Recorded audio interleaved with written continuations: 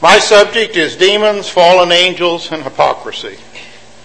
As best I can tell, this is a conglomeration of at least 2, if not 3 suggestions for talks.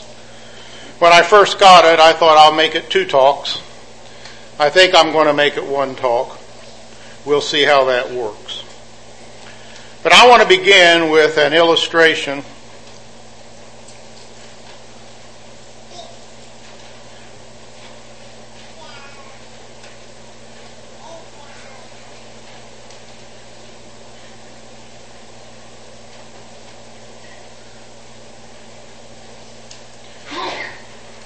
We're going to talk a little bit about demons and fallen angels, and then transition into hypocrisy.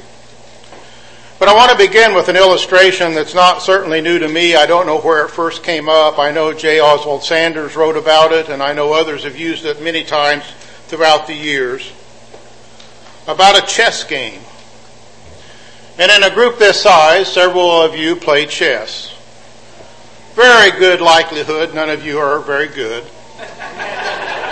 Maybe I owe an apology to somebody, but I find a lot of people think they are, but really aren't.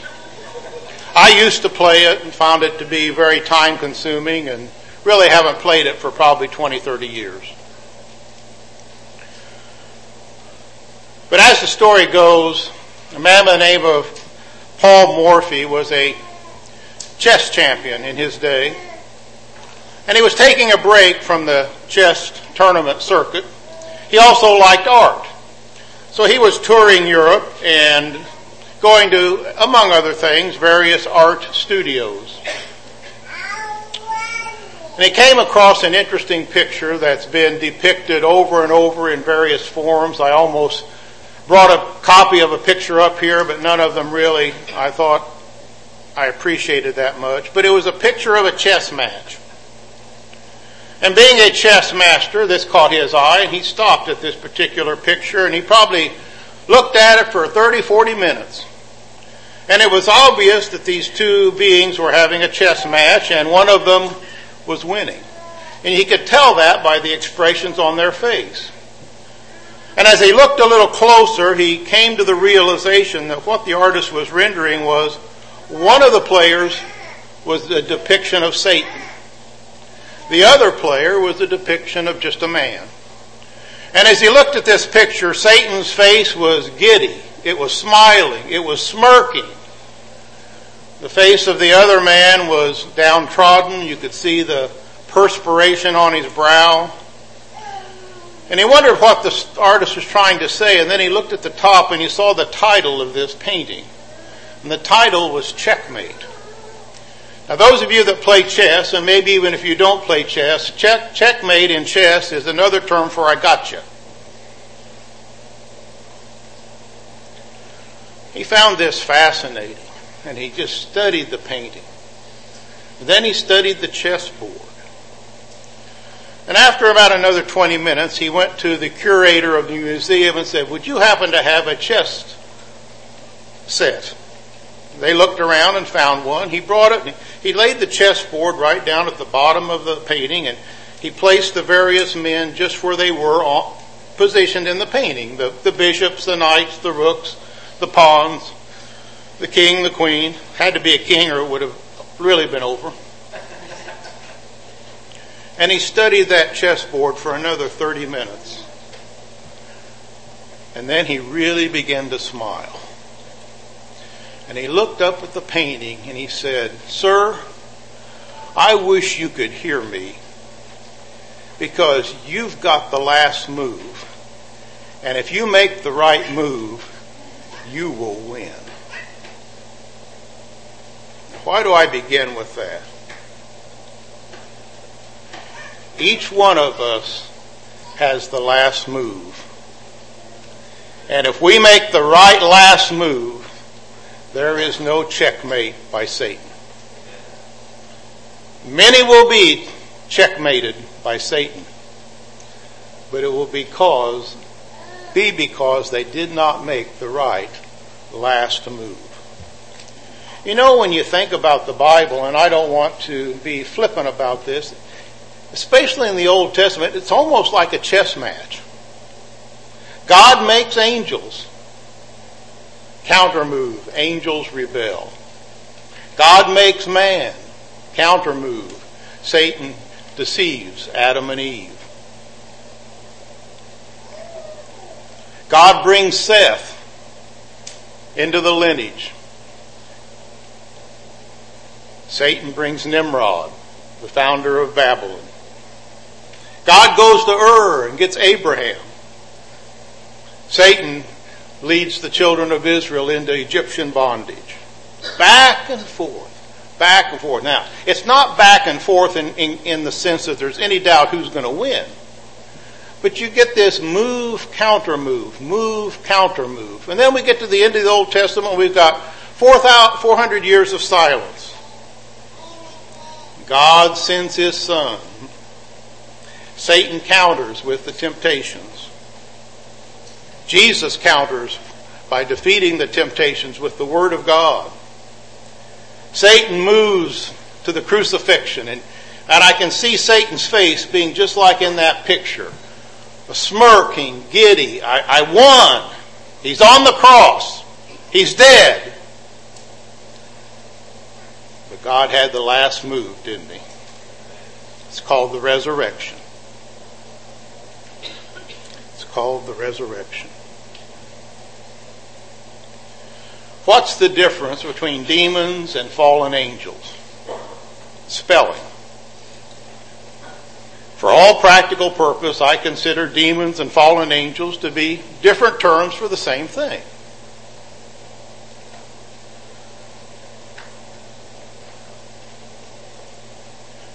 They were created. God created all the angels. We're told that in Colossians chapter 1, verse 16. We're also told that in Psalms 148, verses 2 through 5, in which it says, listing the angels among other things, they were all created. They're all created beings. But some of them didn't stay with the Lord. You know the story. Satan fell, and as we will see in Revelations 12:4, possibly a third of the angels fell with Satan. And I believe that's what we, for practical purposes, call the demons that we will be talking about. They fell. There's no indication that they had a plan of salvation that would bring them back up. If they did, I'm not told about it, or I'm not aware of it. If you ever wonder how much God loves you, remember He gave you a way back up that He did not have to give. We need to be pleased with it. In 2 Peter chapter 2, verse 4, it talks about the angels who left their previous estate. In Jude, verse 6, same thing. Revelations 12:4 is the passage that may well imply that a third of the angels fell. I'm not dogmatic about that, but it does talk about a third of the stars or the angels falling with Satan. But be that as it may, the fallen angels are the demons that we find referred to in the Scriptures. They are the demons that we have to deal with today. If all you see is what you see, then you do not see all there is to see. Because there is a lot going on that our physical eyes won't see.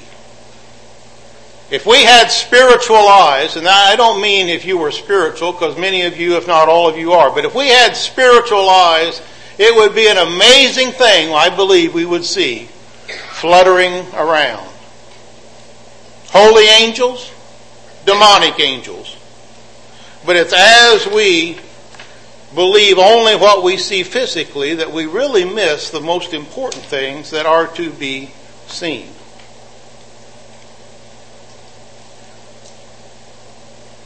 In Ephesians chapter 6, verses 10, 11, and 12, not an unfamiliar passage to you, but an important passage for this subject. We're going to find out what really should be getting our attention, at least from a defensive or from a concerned standpoint. In Ephesians chapter 6, he's talking about various things, and he's getting ready to go into the armor that we put on.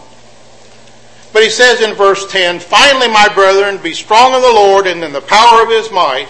Put on the whole armor of God, that you may be able to stand against the wiles, the tricks, the schemes of the devil. For we wrestle not against flesh and blood, but against principalities, against powers, against the rulers of the darkness of this world, against spiritual wickedness in high places."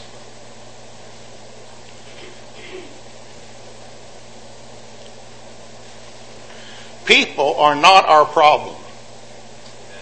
Verse 12 is our problem. I know people often seem to be our problem because they are the physical manifestation of our problems many times. But it's not people that are our problems. It's not flesh and blood that we wrestle with. It's the demonic influences that are behind the flesh and blood, or maybe behind the people. People are really just the agents. Whatever our struggles are, they are rooted in the spiritual realm, not in the physical realm. And to successfully navigate this realm, we must be able to successfully navigate the spiritual realm. It's our conflict in the spiritual realm that really dictates how we're going to be successful or unsuccessful in this realm. And the demons are much of that. The Bible talks to us about ministering spirits. That phrase comes from Hebrews chapter 1, verse 14, and it is applicable, I think, to God's angels who minister to those who are his children. The Bible never promises that God's angels are going to minister to non-Christians or people who aren't the children of God, but those who are heirs of salvation in the King James in Hebrews 1:14 do have that capability. Some people look at that as if we each have our own individual guardian angel. That could be true. I'm not dogmatic about it, but Matthew chapter 18 makes me wonder if maybe we don't have multiple angels that can be there to assist us. I'm a little hesitant to say each one of us have our own personal angel, because it would then appear to me some of us have better angels looking after us than others. Do I have a better angel than Paul did because I haven't been shipwrecked, I haven't been imprisoned, I haven't been whipped? No, I wouldn't want to say that I do. I certainly don't deserve it. But whichever way you want to look at it, God's ministering spirits or angels are there to help those who are the children of God. That having been said, would there not be some logic to wondering if there aren't demonic spirits that specifically target each one of us, who watch and look for our weaknesses and feed upon those weaknesses in ways that can make our spiritual battle much more difficult? As one studies the Bible, we encounter demons all throughout it. Sometimes in the King James and maybe some other translations, you'll find the term devils in the plural. I don't like that because there's only one Satan.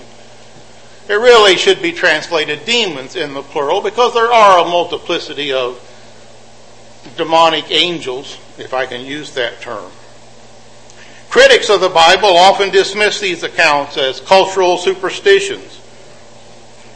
But the reality of demons is not to be judged on the basis of 20 or 21st century experiences, but on whether or not the Bible is credible in what it says.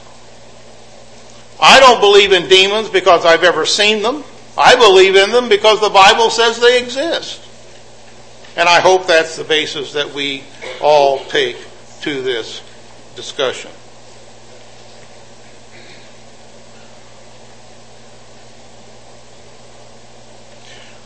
When we look at demonic or satanic demon or methodology, the Bible talks about wiles or schemes. That's just another way of saying deceptive strategies. Demons, under the guidance of Satan, utilize deceptive strategies.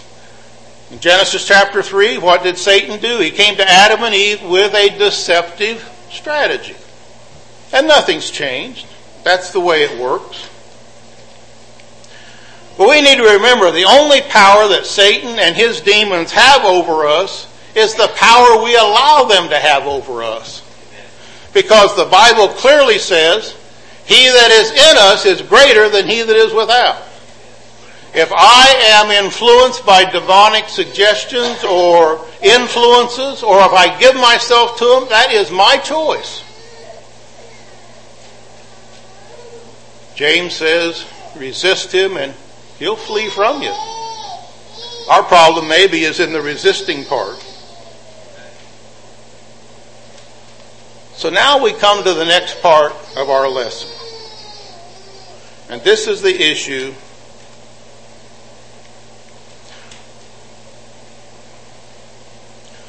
of hypocrisy. And what I want to present to you, at least for your thought, is that hypocrisy rides a demonic horse. What do I mean by that? Hypocrisy rides in on the back of demonic thoughts. Now, we could put any sin up there and probably make that same statement. But my assignment is not any sin. My assignment is the sin of hypocrisy. And I believe it's one of the, I'm going to say great, but not great in the sense of good, most effective strategies Satan has. Hypocrisy comes to us in two forms. There are many subsections to this, but to me it comes to us in two forms. Number one, it comes as one who verbally claims beliefs, but then fails to live them. They talk the talk, but don't walk the walk. And that can be very much a form of hypocrisy. But hypocrisy can also come in the form of someone who lives by righteousness, but really doesn't believe them. So you can be a hypocrite, or hypocrisy can take the form of someone who believes but doesn't do, or someone that does but doesn't really believe.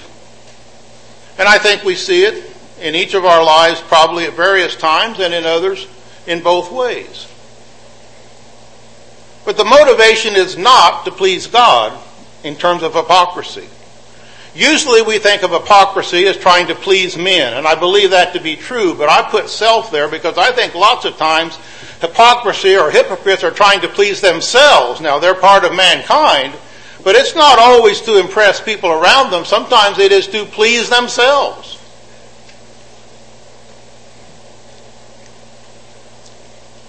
Duplicity is when our minds and our conduct are no longer in sync. We think one way and act another way. We think good, act bad. We think bad and act good. Either way. When our minds and our conduct are not in sync, we have duplicity.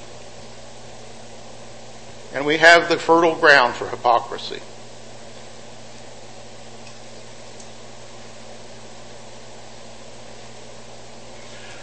One of the classic passages on hypocrisy is Matthew chapter 6. That is not a surprise to those of you that are even cursory Bible students.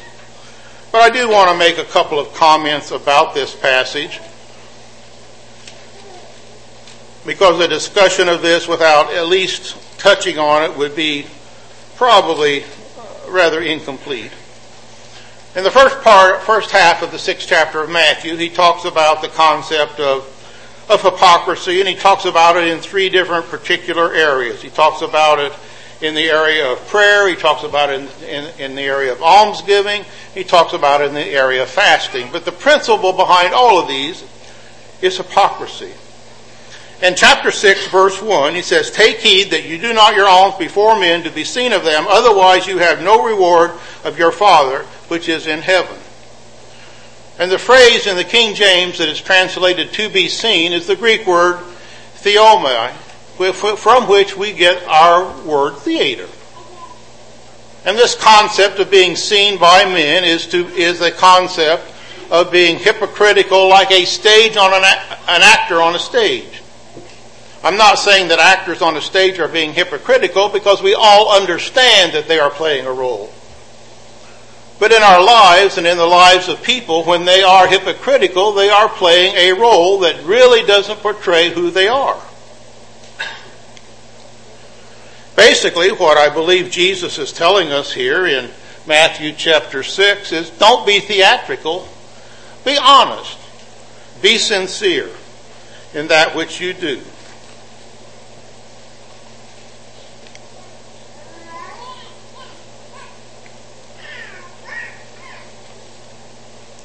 When we go through the Bible, there's an ugly list of hypocrites. Just an ugly list. And I couldn't have put all the names on this slide, but if I could have, you couldn't have been able to read it. So I just picked a few. There was Cain. I don't know what happened to Abel. There was Absalom, Joab, men in the king's court who would put their arms around another and stab them with a dagger. Judas, we're familiar with him. Ananias and Sapphira. Simon the sorcerer. The list goes on, but you know where the list ends up. It ends up maybe at my feet. It ends up maybe at your feet. I want to talk a little bit about the effects of hypocrisy. And I want to talk about it in three areas or upon three people. I want to first talk about the effects of hypocrisy on the hypocrite. The effects of hypocrisy on those who engage in it. And to be honest, probably all of us have engaged in it to some extent and dabbled in it. That shouldn't make us feel better, but I think honesty is not a bad thing. But the Bible says God hates it. But the effect hypocrisy has upon the hypocrite is not simply the terribleness of engaging in something that God hates, but eventually the hypocrite, if he's not very, very careful, is going to persuade himself that he's okay. He's going to get more calloused. It's going to bother him less. Nothing seemed to happen to me, so I must be okay, or at least I'll dismiss it from my mind. Now I'm going to meddle for just a moment. Anybody here got trash in your house? Well, I know some of you do. And the rest of you are glad you've never invited me over. Everybody has some trash in their house.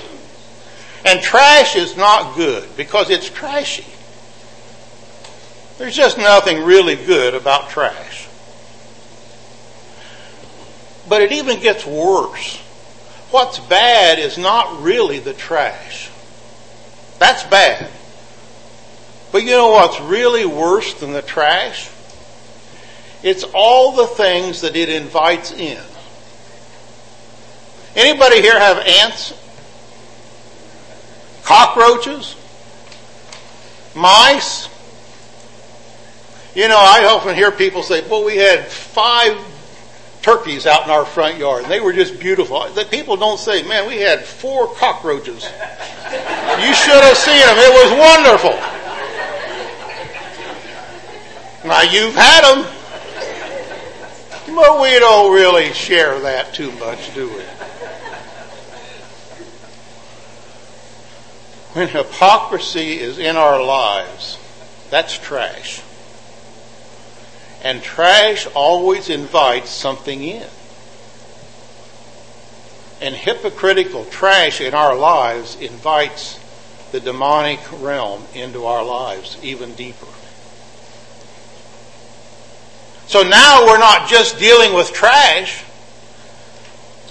but we're dealing with the evil influences that it attracts. So a hypocrite or a hypocrisy just gets worse and worse and worse, just like trash gets worse and worse and worse. Even if you don't add any more trash to it, it invites things in. Ants, roaches, mice, they don't come where there's not food. But But we have those little crumbs on the counter that maybe we can't even see, or we've got a plate we forgot to put in somewhere. And they have a feast while you're snoring.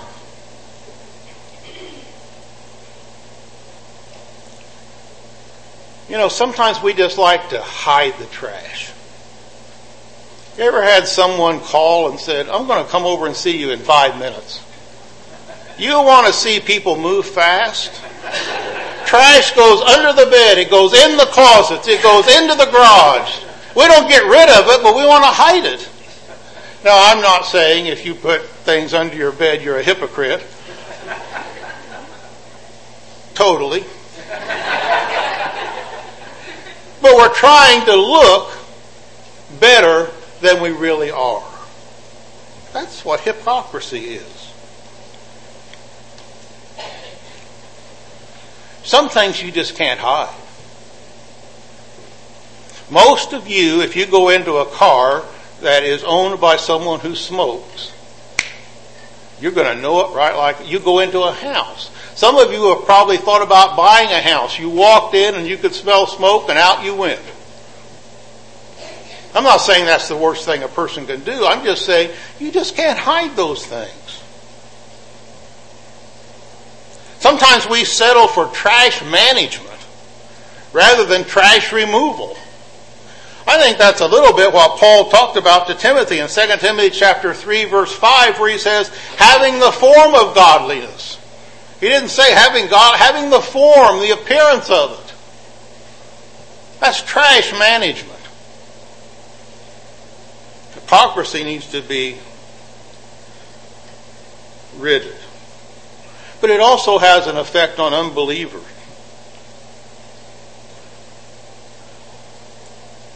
For the name of God is blasphemed amongst the Gentiles because of you. Several times in the New Testament it talks about how the name of God is tarnished because of the conduct of, quote, believers. Well, hypocrisy is going to tarnish the name of God in the minds of unbelievers. It has an effect. It gives them an excuse. It doesn't save their souls. It doesn't acquit them of their sin, but it gives them an excuse, doesn't it? Thirdly, it dishonors God. Who do we think we're going to fool? We probably can't fool our brothers and sisters or our husbands or our wives or our children. But we're sure not going to fool God, are we? We're told, you who boast in the law, through your breaking the law, you dishonor God. Hypocrisy has all kinds of ramifications. Maybe the saddest is the dishonoring of God, but the most personally damaging is the effect it has upon ourselves. We need to remember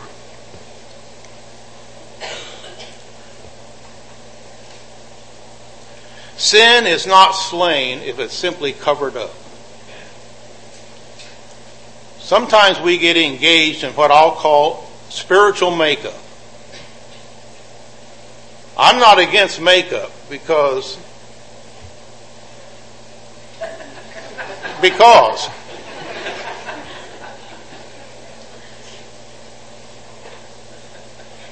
one man once talking about to a young married couple, the guy said, I didn't know she looked like that. Of course you didn't. If she was going to let you see what she looked like, you'd have never married her. There is a place for makeup, but not spiritual makeup. Trying to gloss over it. Trying to hide it. Sin is not slain if it's only internalized. Okay, I'm not going to commit adultery, but I'm going to internally lust and think about it. That doesn't do away with the sin. It's just maybe the exchanging of one sin for another, but I think that's probably a step backward, because if I commit adultery, you can come and help me. If I'm doing it all inside my head, you may not know anything about it. And how can you help me if you don't know anything about it? Hypocrisy remains if sin is simply exchanged for sin. No, hypocrisy is only removed when the mental and the physical are in sync. I believe hypocrisy is often fed by rationalization. The longer one lives in hypocrisy, the more likely it is we're going to keep thinking, well, it's not that bad. Or, nothing bad's happened to me. Nobody's jumped down my throat. Well, maybe somebody should or shouldn't jump down my throat, but it's my responsibility to be right with God, and it's your responsibility to be right with God. And you and I are going to have to address the consequences of it if we don't do that.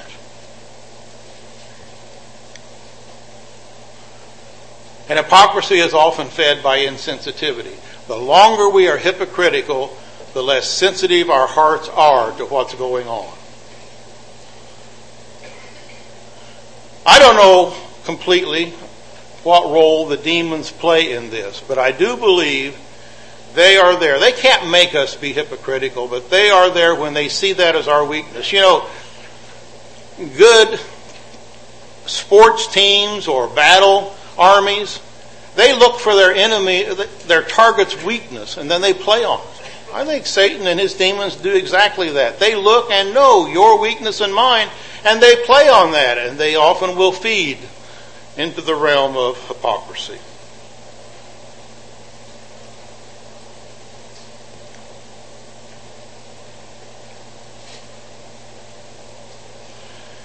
As I wrap this up, I began with the game of chess. I'm going to end with the game of Monopoly. I used to like to play chess. I'm not sure that I should have. And I did not win all the time. I might have won half the time. I looked for people I could beat. But there was something gratifying about winning. But it was just a game. I also used to enjoy Monopoly. I think I do still enjoy Monopoly. It just takes too long. Unless you play with people who aren't any good. But a good Monopoly game can easily take 3 or 4 hours. And you get all these properties. I used to my goal in Monopoly was to get Boardwalk and Park Place. Because they cost the most. And the rent was the highest. And then I'd get a house on them. And then I'd get 2 houses on them. And then I'd get a hotel on them. And then I'd say, oh, I hope Rick lands on them. Or whoever. Just a name out of the blue. Because when you get a hotel on Boardwalk, you crush them. And you win. Now, I've been on the other side of that horse. But it was invigorating, the competition. But you know, eventually somebody wins. And then we put the board, the money, the houses, the hotels, all back in the box. And you know, that was always kind of sad. Because now I'm back to reality. I'm not Donald. I'm just me. I'm not Howard Hughes, for those of you old enough to remember that name. No, it all goes back in the box. And you come back to reality. One day, we're going to be up here. Or we're going to be in a funeral home. And they're going to put us back in a box. This life is wonderful. But reality will really set in at that moment. And if you are a child of God, it will be a reality that is beyond your wildest imagination. And if you are not a child of God, it will be a reality worse than your worst nightmare. That's simply a fact. But the game doesn't go on forever. No, we all going to go back in a box. As one man said, none of us are going to get out of this alive. And then, the old saying is so true. Only one life will soon be passed, and only what's done for Christ will last. No boardwalks, no park place, no railroads, just what you and I have done for Christ. That's it. That's it. If you have not yet done for Christ what He's asked you to do, and that is to come, confess your sins, repent and be baptized and begin an obedient walk with Him, then you have nothing to take of any value once the box is closed and put up. That's the invitation. This life passes so quickly, and only what we do for Christ will last. If we can help anybody in any way tonight, we invite you to come as we stand for our invitation.